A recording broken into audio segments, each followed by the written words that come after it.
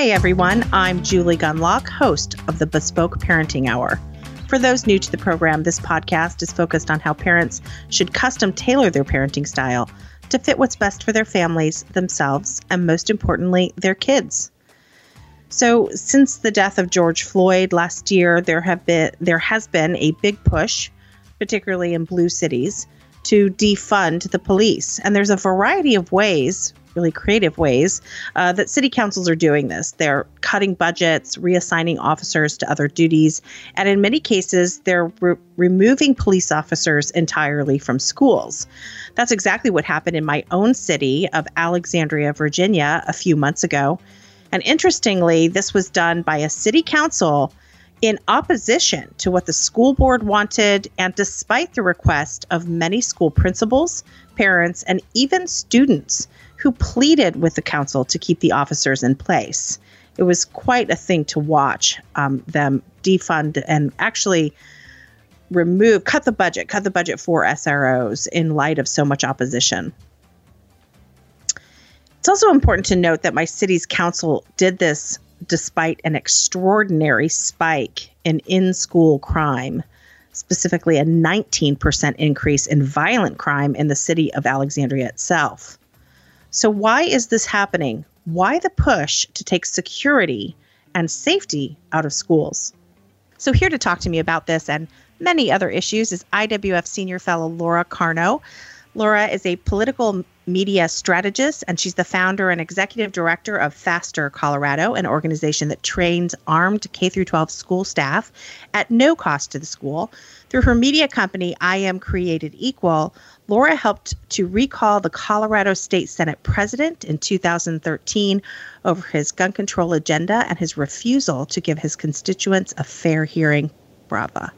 Laura also founded a local government watchdog organization in Colorado Springs, Colorado called SpringsTaxpayer.com that protects the interests of taxpayers from government overreach. Laura is the author of one of my favorite books, it's called Government Ruins Nearly Everything, Reclaiming Social Issues from Uncivil Servants. Great title.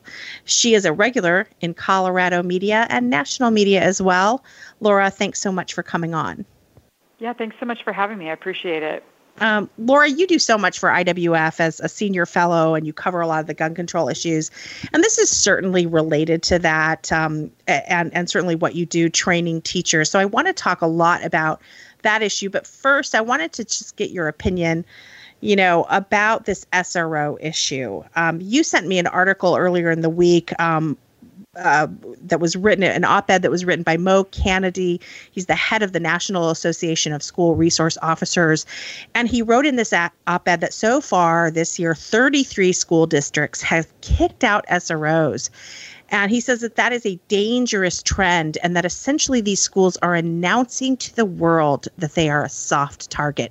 We are not that many years away from Parkland, from the other school shootings that we have seen. And clearly with the Parkland school shooting, we saw that we needed really well-trained SROs. The SROs at that school were not well-trained. But the evidence does show that SROs are a very important security measure in schools.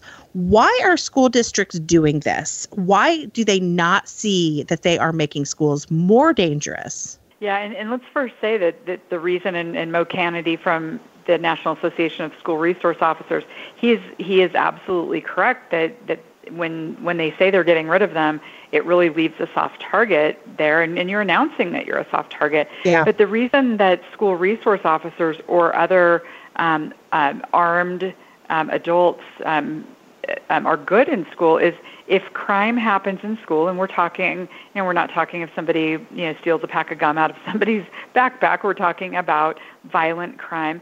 Having somebody there who can deal with it reduces the incidence of those crimes, and somebody is there quickly to stop it. And this can be anything from an assault all the way up to a school shooting that are so tragically on our TVs. So most people can agree that having somebody there is good. What we're seeing in these 33 school districts that have kicked their school resource officers out, and the many, many, many more who have talked about it, is there is this concept of we need to stop the school to prison pipeline. And this is not it's not something I'm advocating. This is what the folks are saying who want to remove. And I'm sorry to interrupt, but this goes back to Arne Duncan and Obama. This kind of chatter started during the Obama administration. This isn't new. This is sort of this prison or school to prison pipeline. That is a talking point that's been around for quite a while.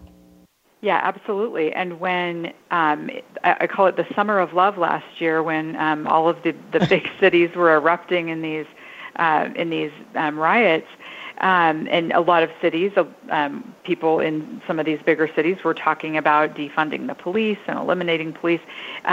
It added some fuel to the fire, so to speak, to this. Let's remove SROs from schools, because school resource officers, for folks who don't know, they are actually members of your local police department or sheriff's office.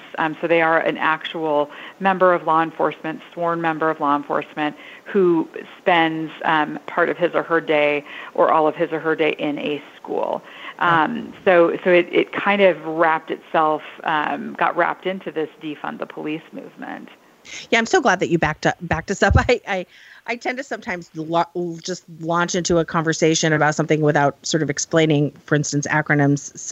SRO stands for School Resource Officer, correct? Correct. Yes, SRO, and they have different. I mean, some schools don't call them SROs. They have different words for them. But these are the people. I think people also just assume school resource officers. All they do is sort of look for the school shooter, or they head off violent crime. But school resource officers, for instance, in Alexandria, Virginia, we have a really huge problem with MS-13. That is obviously a gang that is very active in my community, and they do recruitment in Northern Virginia high schools, middle schools too, middle schools and high schools. And the Washington Post has even reported on this. This is a very well-known problem in the Northern Virginia and Washington, D.C. area, and also probably parts of Maryland. And Alexandria, Virginia, just at a park that I literally used to walk my kids to, a dead body was dumped in that park, and it was a gang-related MS-13 murder.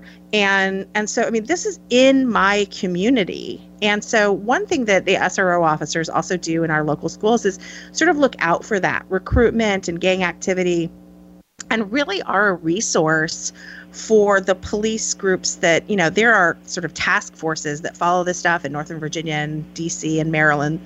And they can really offer information on those recruitment efforts. So, when people think that SROs are only there to get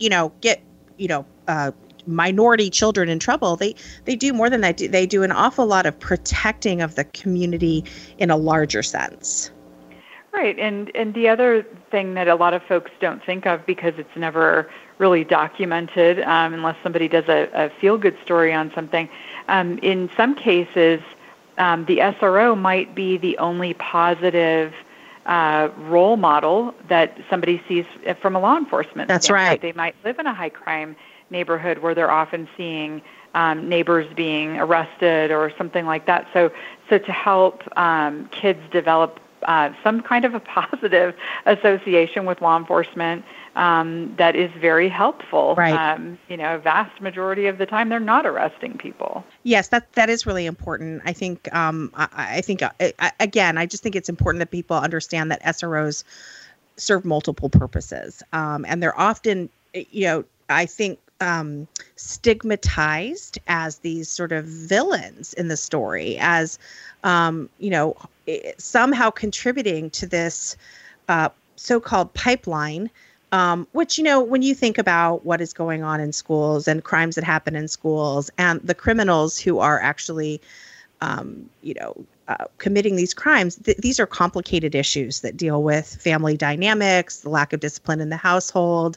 And it really bothers me when you get these catchy phrases like, the school to jail pipeline, that ignores everything else that might contribute to a child committing a crime on school property. So it's frustrating because we often don't have what I think are the complicated conversations, and that leads to these kinds of so-called solutions, like pulling the SROs entirely out of the school, leaving the school vulnerable, leaving children vulnerable to potential violence from other students, or a mass shooter kind of situation where no one will be able to help. And in view of this, Laura, in view of this ridding the schools of SROs, it makes what you are doing so much more important in my opinion. Tell me about your efforts to help train teachers who have chosen to be armed in the school on school grounds. Sure. So, and I'll just do a baseline quick conversation about the law. So I am here in Colorado, where it has been lawful for school boards and charter school boards to designate armed staff, and that law has been in place for about 17 years. 34 states across the country have some lawful path for school staff to be armed. So it's different in different states, but some lawful path. Not all of them follow it, but there are many, many states in the country that have armed school staff, Colorado being one of them. What we do, my organization, Faster Colorado, understanding that we've got lots of armed staffers out there, and also understanding that they've been getting training, and it's adequate training, but who among us wants adequately trained armed staffers when we can have extremely well-trained armed staffers? So we saw that gap in there, that we really want them to have world-class training so that if, God forbid, the worst happens on their campus, they can respond and save lives. So in 2016, I attended a class in Ohio by Faster Saves Lives. They sort of kicked off this whole concept in the days following Sandy Hook. And I ended up bringing that here to Colorado in 2017. So we're going into our 5th training year. And we say armed teachers, but just to dispel any weirdness around that, it's any armed school staffer in a K-12 campus. So statistically, we're seeing 40% are actually teachers in a classroom. The other 60% do something else, which it does make a difference tactically, because they don't have to think about, do I respond to gunfire somewhere, or do I protect my students? And that's a big decision for folks to have to make, given whatever the details are of the situation. But we've got principals, janitors, counselors, school nurses. We even have a lunch lady, bus drivers. So lots of different positions throughout school, which, if you're a principal or a superintendent thinking about how you're deploying your security team on a daily basis, kind of where in the school are they, that does make a difference. You have some that are in classrooms, and some who are anywhere at any given time. I hear a lot. I live in the deepest blue on the city. It's like the deepest blue on the color wheel. If you go to a paint store and you're looking for a dark blue, mine is right before black. Okay. So I live in a deep blue city where, even people get squirrely if a kid is holding a Nerf gun. Okay. Yeah. And so I'm thinking of this from my sort of the parents that live around here. They would say something like, kids will be frightened if they see their teacher with a gun. What's the response to that kind of comment?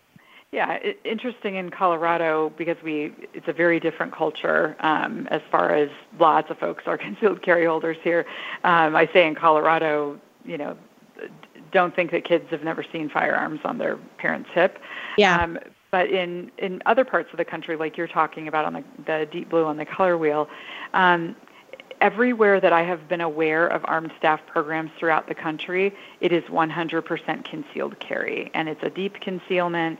It's not something where if the breeze flaps open your jacket that everybody's going to see it. It is a deep concealment. So explain deep concealment to me. Yeah, so there are, we could do 2 hours on holsters. There are lots of places on a person's body to be able to carry a firearm, and not all of them are just on the hip, where, like I say, a breeze could easily blow open a jacket and see that.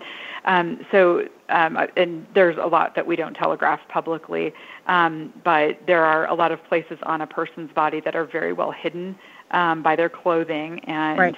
We even think about it like a kindergarten teacher whose little ones come in every day and hug her.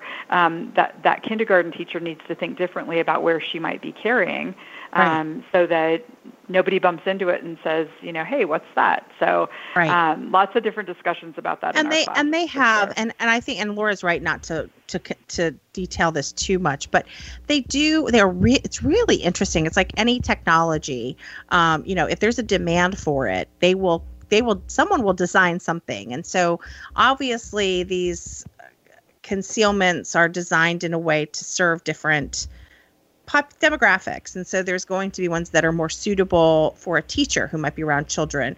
And again, where physical touch might be a thing. And so it's really interesting that these products products have innovated to the degree that they can provide a teacher the ability to conceal carry and still be around children. So I think it's important that parents know that it's not like Bonanza, where there's a 6-shooter on their hip and it's hanging down on a belt that doesn't, that kind of hangs down. This isn't the kind of thing we're talking about. It's as you say, deep concealment.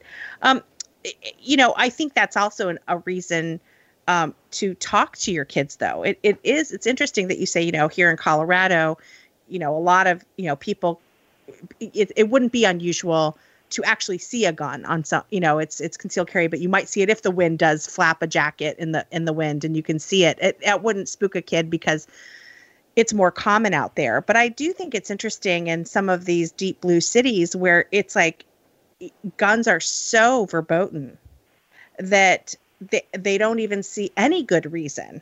And, it's complete. And that is what, when you say you're announcing, we talked about earlier, you're announcing to the world that you're a soft target.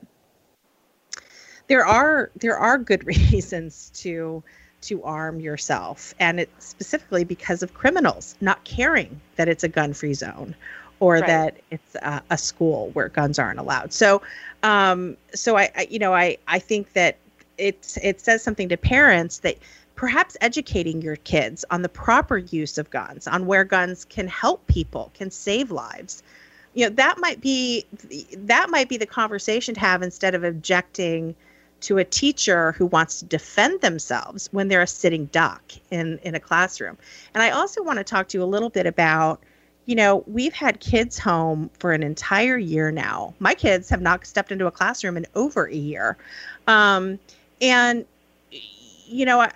want to talk a little bit about how school administrators, you talk to these people, you train these people, are they worried a little bit about the behavioral issues from kids who've really been out of a social setting for so long? What is the thinking on that from some of these school folks? Yeah, 100% correct. They're truly, I actually did a TV interview on this, maybe 6 months ago, about the concern that when kids come back to school, whenever that was at the time, there was so much untreated mental illness out there. There were parents who were struggling and unable to help their kids going through emotional difficulties. What happens when they all come back to school? And if there are these people who are in need of mental health or having other issues that take them to that extent of wanting to harm their teachers and their fellow students, they've been sitting around home for a long time with lots of time to plan. So it's a big concern. Interestingly, when we move into the summer months, and this is kind of our prime training season, we have fewer new schools coming online because, and when I say coming online, that means passing the policy through their school board to arm staff in the fall, for example. We usually don't see tons of activity in the summer, but because kids went to school just depending on where you were, in the late spring, for example, administrators and school boards were going, we're having more of these kind of social emotional issues going on, and it has caused more folks to be thinking about it. I've been going to a lot of school board meetings, a lot of executive session of school board meetings to have these discussions, far more than I have any other year in the summer. That is so concerning. And, look, we know that kids are really dealing with depression and anxiety. Rates of suicides are up. It's really pretty horrifying to think of what kids have been through. I mean, here in Alexandria, Virginia, the number of children who just literally stopped going to school. Stopped. And I'll tell you, I have one child in the public schools. This is his last year. Next year, he's going to be going to a Catholic school, as are my other children. But it is really hard these are the last couple of days of school. It's summer out. We like to go to the pool. It's really hard to get to keep him motivated. And yet there are a lot of parents who aren't home to constantly sort of tap them on the shoulder and make sure they're in their class. And so the rate of children who've completely abandoned school, and then you have some school districts that aren't really even giving out grades, aren't really tracking this, and are just going to kind of scoot kids off into the next grade, like act like this didn't happen. And you think about the anxiety they're going to have when they go into that next grade, and they really had educational losses the year before. So I really worry about kids' mental health, and I'm so sad to see that instead of helping school faculty prepare for what everyone hopes never happens, but violence from a mentally unstable student, instead of preparing the faculty and staff for that hopefully a non-incident, hopefully it doesn't happen, but instead they're getting rid of the SROs. They're not providing any training, at least in, again, these deep blue cities like I live in. They're not helping the teachers defend themselves. They're not preparing them. Instead, what my school district spent the summer doing is equity training and critical race, and how to teach critical race theory. I mean, it is completely bonkers, the priorities and how jumbled up everything is. So it really is sort of a troubling time. I want to kind of go through a few more of these myths that I hear about, teaching and training teachers. One other common myth I hear is that teachers don't have the right mindset, right? That only police officers should arm them, or should be, I love this argument because they say only police officers, should be armed, and only police officers have the right mindset. And then they strip the schools of the police officers. So, okay. But besides that, but there are some schools that have SROs, and are not moving to remove them, but they don't want to train teachers. And I've heard you talk about this, how it's important that SROs have backup, for goodness sake, or have, that they have, help in defense. Often these are very big schools. So talk to me a little bit about that sort of idea, that teachers can't be trained to do this kind of work, or to do this with this other skill, essentially. Yeah, it's funny that we hear so often from let's say the general world of the teachers' unions, how amazing teachers are and all of this kind of stuff. But apparently, there's one skill they're incapable of learning. I don't understand that. Defending themselves. Yeah. Yeah, I don't. Yeah, it's crazy. So there are some national polls that show that only 8% of school staff approve of a policy like this, and that's fine because it's not like any school out there has 100% of their staff armed, because it is a voluntary position. Right. So when a school does this, they say, we're going to be doing this policy. Come see me privately if you'd like to be part of the team. And, what I keep hearing from principals is, I never knew that Mrs. So-and-so was a gun owner, because it's just not something that is talked about in the teacher's lounge typically. And, but yeah, you look at all of the concealed carry holders out there, and it's about 9% of our population here in Colorado. 9% of adults have a concealed carry permit. Does anybody honestly think that none of those people work in schools? Of course they work in schools. People who work in schools are just like everybody else. They, some have firearms for self-defense and some don't. So the ones who raise their hand and say, I'd like to be a part of that program, they already have that mindset. and we take them through a significant amount of training on mindset, as well as the firearm skills that they need. But let's not kid ourselves.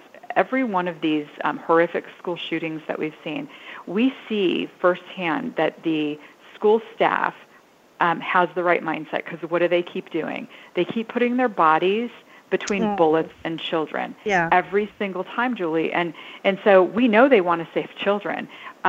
We just think that for those who choose to have a firearm, that they should have that right to be able to stop the threat, save the children, and go home to their families. And that self-defense aspect is not often talked about. We do talk about the safety of the children, which is great. It's a primary thing we should be thinking about. But what about the self-defense rights of those who work in schools? Absolutely. Where they're sitting ducks? Why are they okay a mile away defending themselves in a grocery store, but they go to work, which is a gun-free zone, which killers don't care about, and then all of a sudden they can't defend themselves? Yeah, and as far as my city council, it's been nothing but teachers are heroes, teachers are wonderful, teachers are tremendous. Thank a teacher, love a teacher, all this. It's been very, very supportive of the teacher community. And then they pull the SROs out the very year that they're going to have kids returning to a classroom who might have significant mental health problems. I just don't understand this. And then again, teachers are so great, teachers are so wonderful, but they're not allowed to defend themselves. It's an absolute sickening double standard. And frankly, it frustrates me. I get Randy Weingarten, and I know the teachers unions are, like a wildly liberal union. But for all the talk about defending teachers and taking care of teachers, they sure don't care about one aspect of teaching, which is quite risky, and that is teaching, potentially teaching a child who is mentally unstable and could bring violence. And look, it's not just these mass casualty events. Teachers deal with assaults. The rates of assaults on teachers is quite high. It's something that we don't hear a lot about in the media. I've read a couple articles where there just isn't a lot of information about that stuff because they tend to keep it pretty quiet. But I do worry about teachers in this situation, and I wish we heard more from teachers. And maybe in more conservative areas of the country that is discussed, but it certainly isn't here. So I think again you've got these different myths out there that help sort of support the idea of teachers should not be armed. And one of the other myths that we hear about is cops not knowing who the bad guy is if a teacher also has a gun. So if you have one of these sort of school shooting situations, and the police officers and the SROs are trying to deal with this, the idea being that here comes a teacher who's armed trying to help the situation, and then the teacher gets shot. Tell us the training surrounding that situation. Sure, and it's important to first note that most of these situations are over within a few minutes, and typically law enforcement response time is a few minutes times 2, 3, 4, 5, or more, depending on how rural the school district is. So the likelihood of of that link up with law enforcement going badly is a little bit less in a situation like this, yet we significantly train around this. First, we tell the armed staffers it is their job not to get shot by the police. The cop, if a cop comes in and sees somebody with a gun, they believe that person is a threat, and the folks that we train know that, and it's their job not to get shot. So again, we don't telegraph all of our specific tactics. We don't want the bad guys to hear them, but there are a lot of there could be somewhat similar to law enforcement dealing with somebody who's off-duty law enforcement out of uniform, who is intervening in a crime, that sort of thing. So there are some similarities. And because our instructors are all active duty law enforcement trainers, they do academies, they train SWAT teams, they know this stuff very well from a law enforcement standpoint, and they teach our armed staffers the same thing that they teach cops in all of this, in not getting shot by cops, in in how to stop active shooter threats.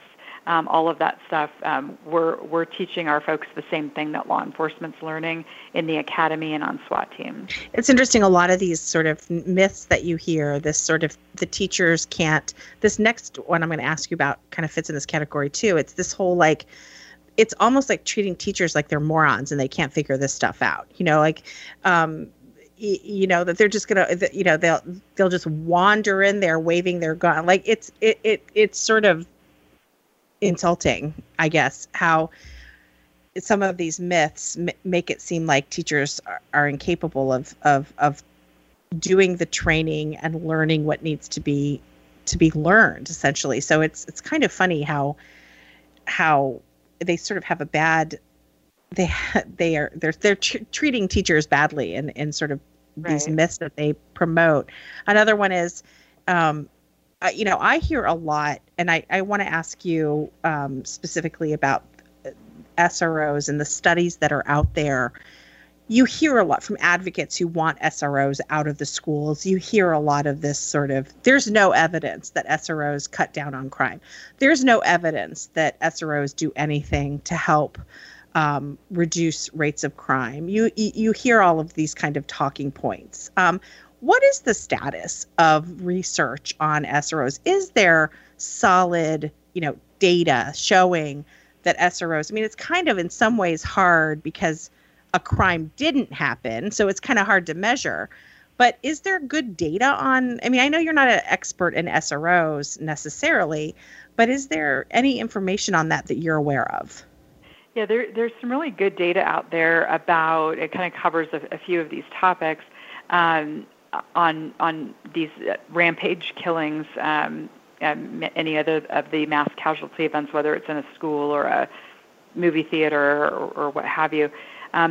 If there is a presence of an armed person, so that could be a school resource officer, law enforcement, an armed citizen, and anybody who is right there armed coming to the aid, that the death count is in the single digits as opposed to the double digits. And so there's a school shooting that happened here in Colorado, not the big one at Columbine that was so devastating and sort of started everybody really paying attention to these things. Right. But Arapahoe High School.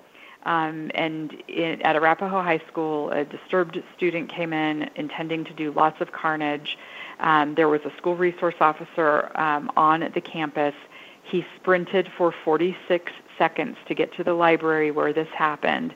And one student lost her life, Claire Davis. Now, you can say it's better that only one student lost her life as opposed to 20 students, absolutely. But that one student, Claire Davis, is the only important person to Claire's family. And so when you look at fewer deaths are always better than more deaths, absolutely. So we are grateful that there was somebody armed on that campus. Yeah. But it is a very fair question. This is why we do what we do, is that SRO, and by the way, nobody's faulting that SRO for not running fast enough. He was in a very different part of the campus. But this happened in the library. Had that been a campus that had other armed staff in addition to just or an armed librarian. Exactly. So could Claire Davis's life have been saved? And like you said, we're never going to know. We can't play A and B scenarios and see what happened. But might there have been a chance? And I say there might have been a chance. And I think if that person had come through our FASTER training in Colorado, a very good chance that they could have stopped Claire Davis's death. Yeah, you think about some of these school shootings that you hear about. These are obviously very, very sick individuals. But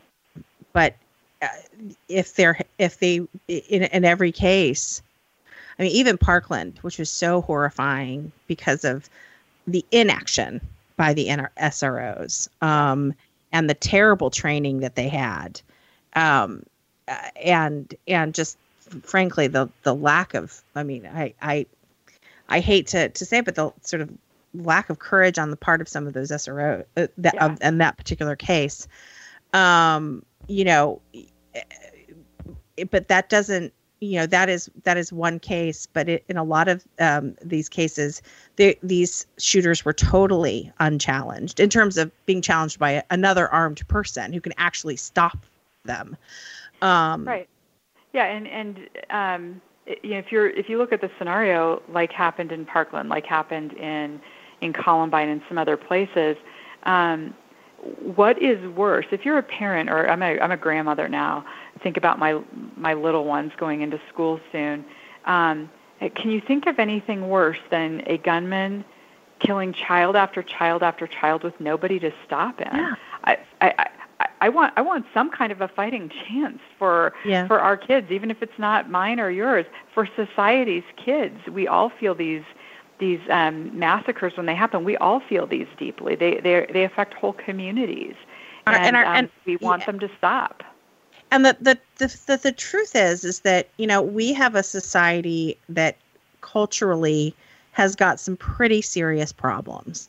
Okay, and we have when you look at sort of the biographies of these shooters, terrible family problems, isolation, very few fathers present in a lot of these cases, and mental problems, like long records of mental problems. And so, and again, like some other cultural issues, like I mentioned, isolation. And here we are coming off a year where children were really isolated, much more isolated than any other time in their lifetimes. And yet we have this intersection of, the George Floyd death setting off, Black Lives Matter and all of these riots around the country. And then the isolation of kids, which has created all of these, increased mental problems for children. Again, anxiety and depression. I am really worried about, schools are supposedly going to be fully open in the fall, and yet we have cities stripping schools of SROs. It is just the most dangerous combination, and I really do worry about this. So I'm so glad that you're doing what you're doing, Laura. I think I firmly believe in arming teachers, or giving teachers the choice, right? Giving teachers the choice to arm themselves, to protect themselves, and to protect their classroom. So I think what you're doing is so important, more important now than ever before. Tell people where they can learn more about your organizations. Sure. So in Colorado, you can go to fastercolorado.com. And by the way, FASTER stands for Faculty Administrator Safety Training and Emergency Response. I like to think of the word faster as the faster you stop the killer. That's what I thought. Yeah. Stop the bleeding. Yeah. And we do bleeding control training too, by the way. But That's fastercolorado.com. And then if you're anywhere else in the country and you're interested in, is this happening in your state, the mothership, as I call it, fastersaveslives.org, is in Ohio. They're who helped us get started here. And we're running autonomously now, but they are also helping other states who want to do something like this as well. But in your kid's school district, talk to your administrators, talk to your school board, let them know that you want this option discussed. It's different in different states on how it gets passed, but make sure that they know that this is important to you. You want this option discussed in school board meetings, city council meetings, however it's done in your area. You are the voter, you are the parent, you're hiring a school to educate your kid and keep them safe, and you want them returned home alive every day, not most days, and that's not too high a bar. So make sure that your politicians and public servants know this. Laura, that's such a great message. And I think I just want to sort of add on to that to say that this year more than ever, we've seen parents get involved in their local schools. I think prior to this year, a lot of parents were like, I'll go to the yearly fundraiser, I'll do some parent teacher conferences, but I'm kind of checked out, whatever. And now, boy, are people interested, and people really are paying attention. And so look, as the pandemic fades and, we move on, I hope people stay active in their local communities. I hope people find new causes. And this is certainly one that is worth your time and effort. And so, I hope you'll, Laura, what's your Twitter and how can people find you specifically? Sure. So I'm on Twitter. I'm at Laura Carno, LauraCarno, and my website is the same, lauracarno.com, and you can find my work on gun policy at IWF.org. I try to keep folks up to date on what's going on federally with gun control and some other cultural issues regarding the right to keep and bear arms and keep ourselves safe. Yeah, Laura does such great work for IWF on all of the gun policy issues. She writes a lot. Keeping slightly busier now that Biden's in office. We're tracking all the craziness that's coming out of the Biden administration. And I really enjoy Laura's writing too on these subjects. So check her out at IWF. Laura, thanks again for coming on. Absolutely. Thanks for having me, Julie. Thanks everyone for being here for another episode of the Bespoke Parenting Hour. If you enjoyed this episode or like the podcast in general, please leave a rating or review on iTunes. This helps ensure that the podcast reaches as many listeners as possible. If you haven't subscribed to the Bespoke Parenting Hour on iTunes, Spotify, Google Play, or wherever you get your podcasts, please do so you won't miss an episode. Don't forget to share this episode and let your friends know that they can get Bespoke episodes on their favorite podcast app. From all of us here at the Independent Women's Forum, thanks for listening.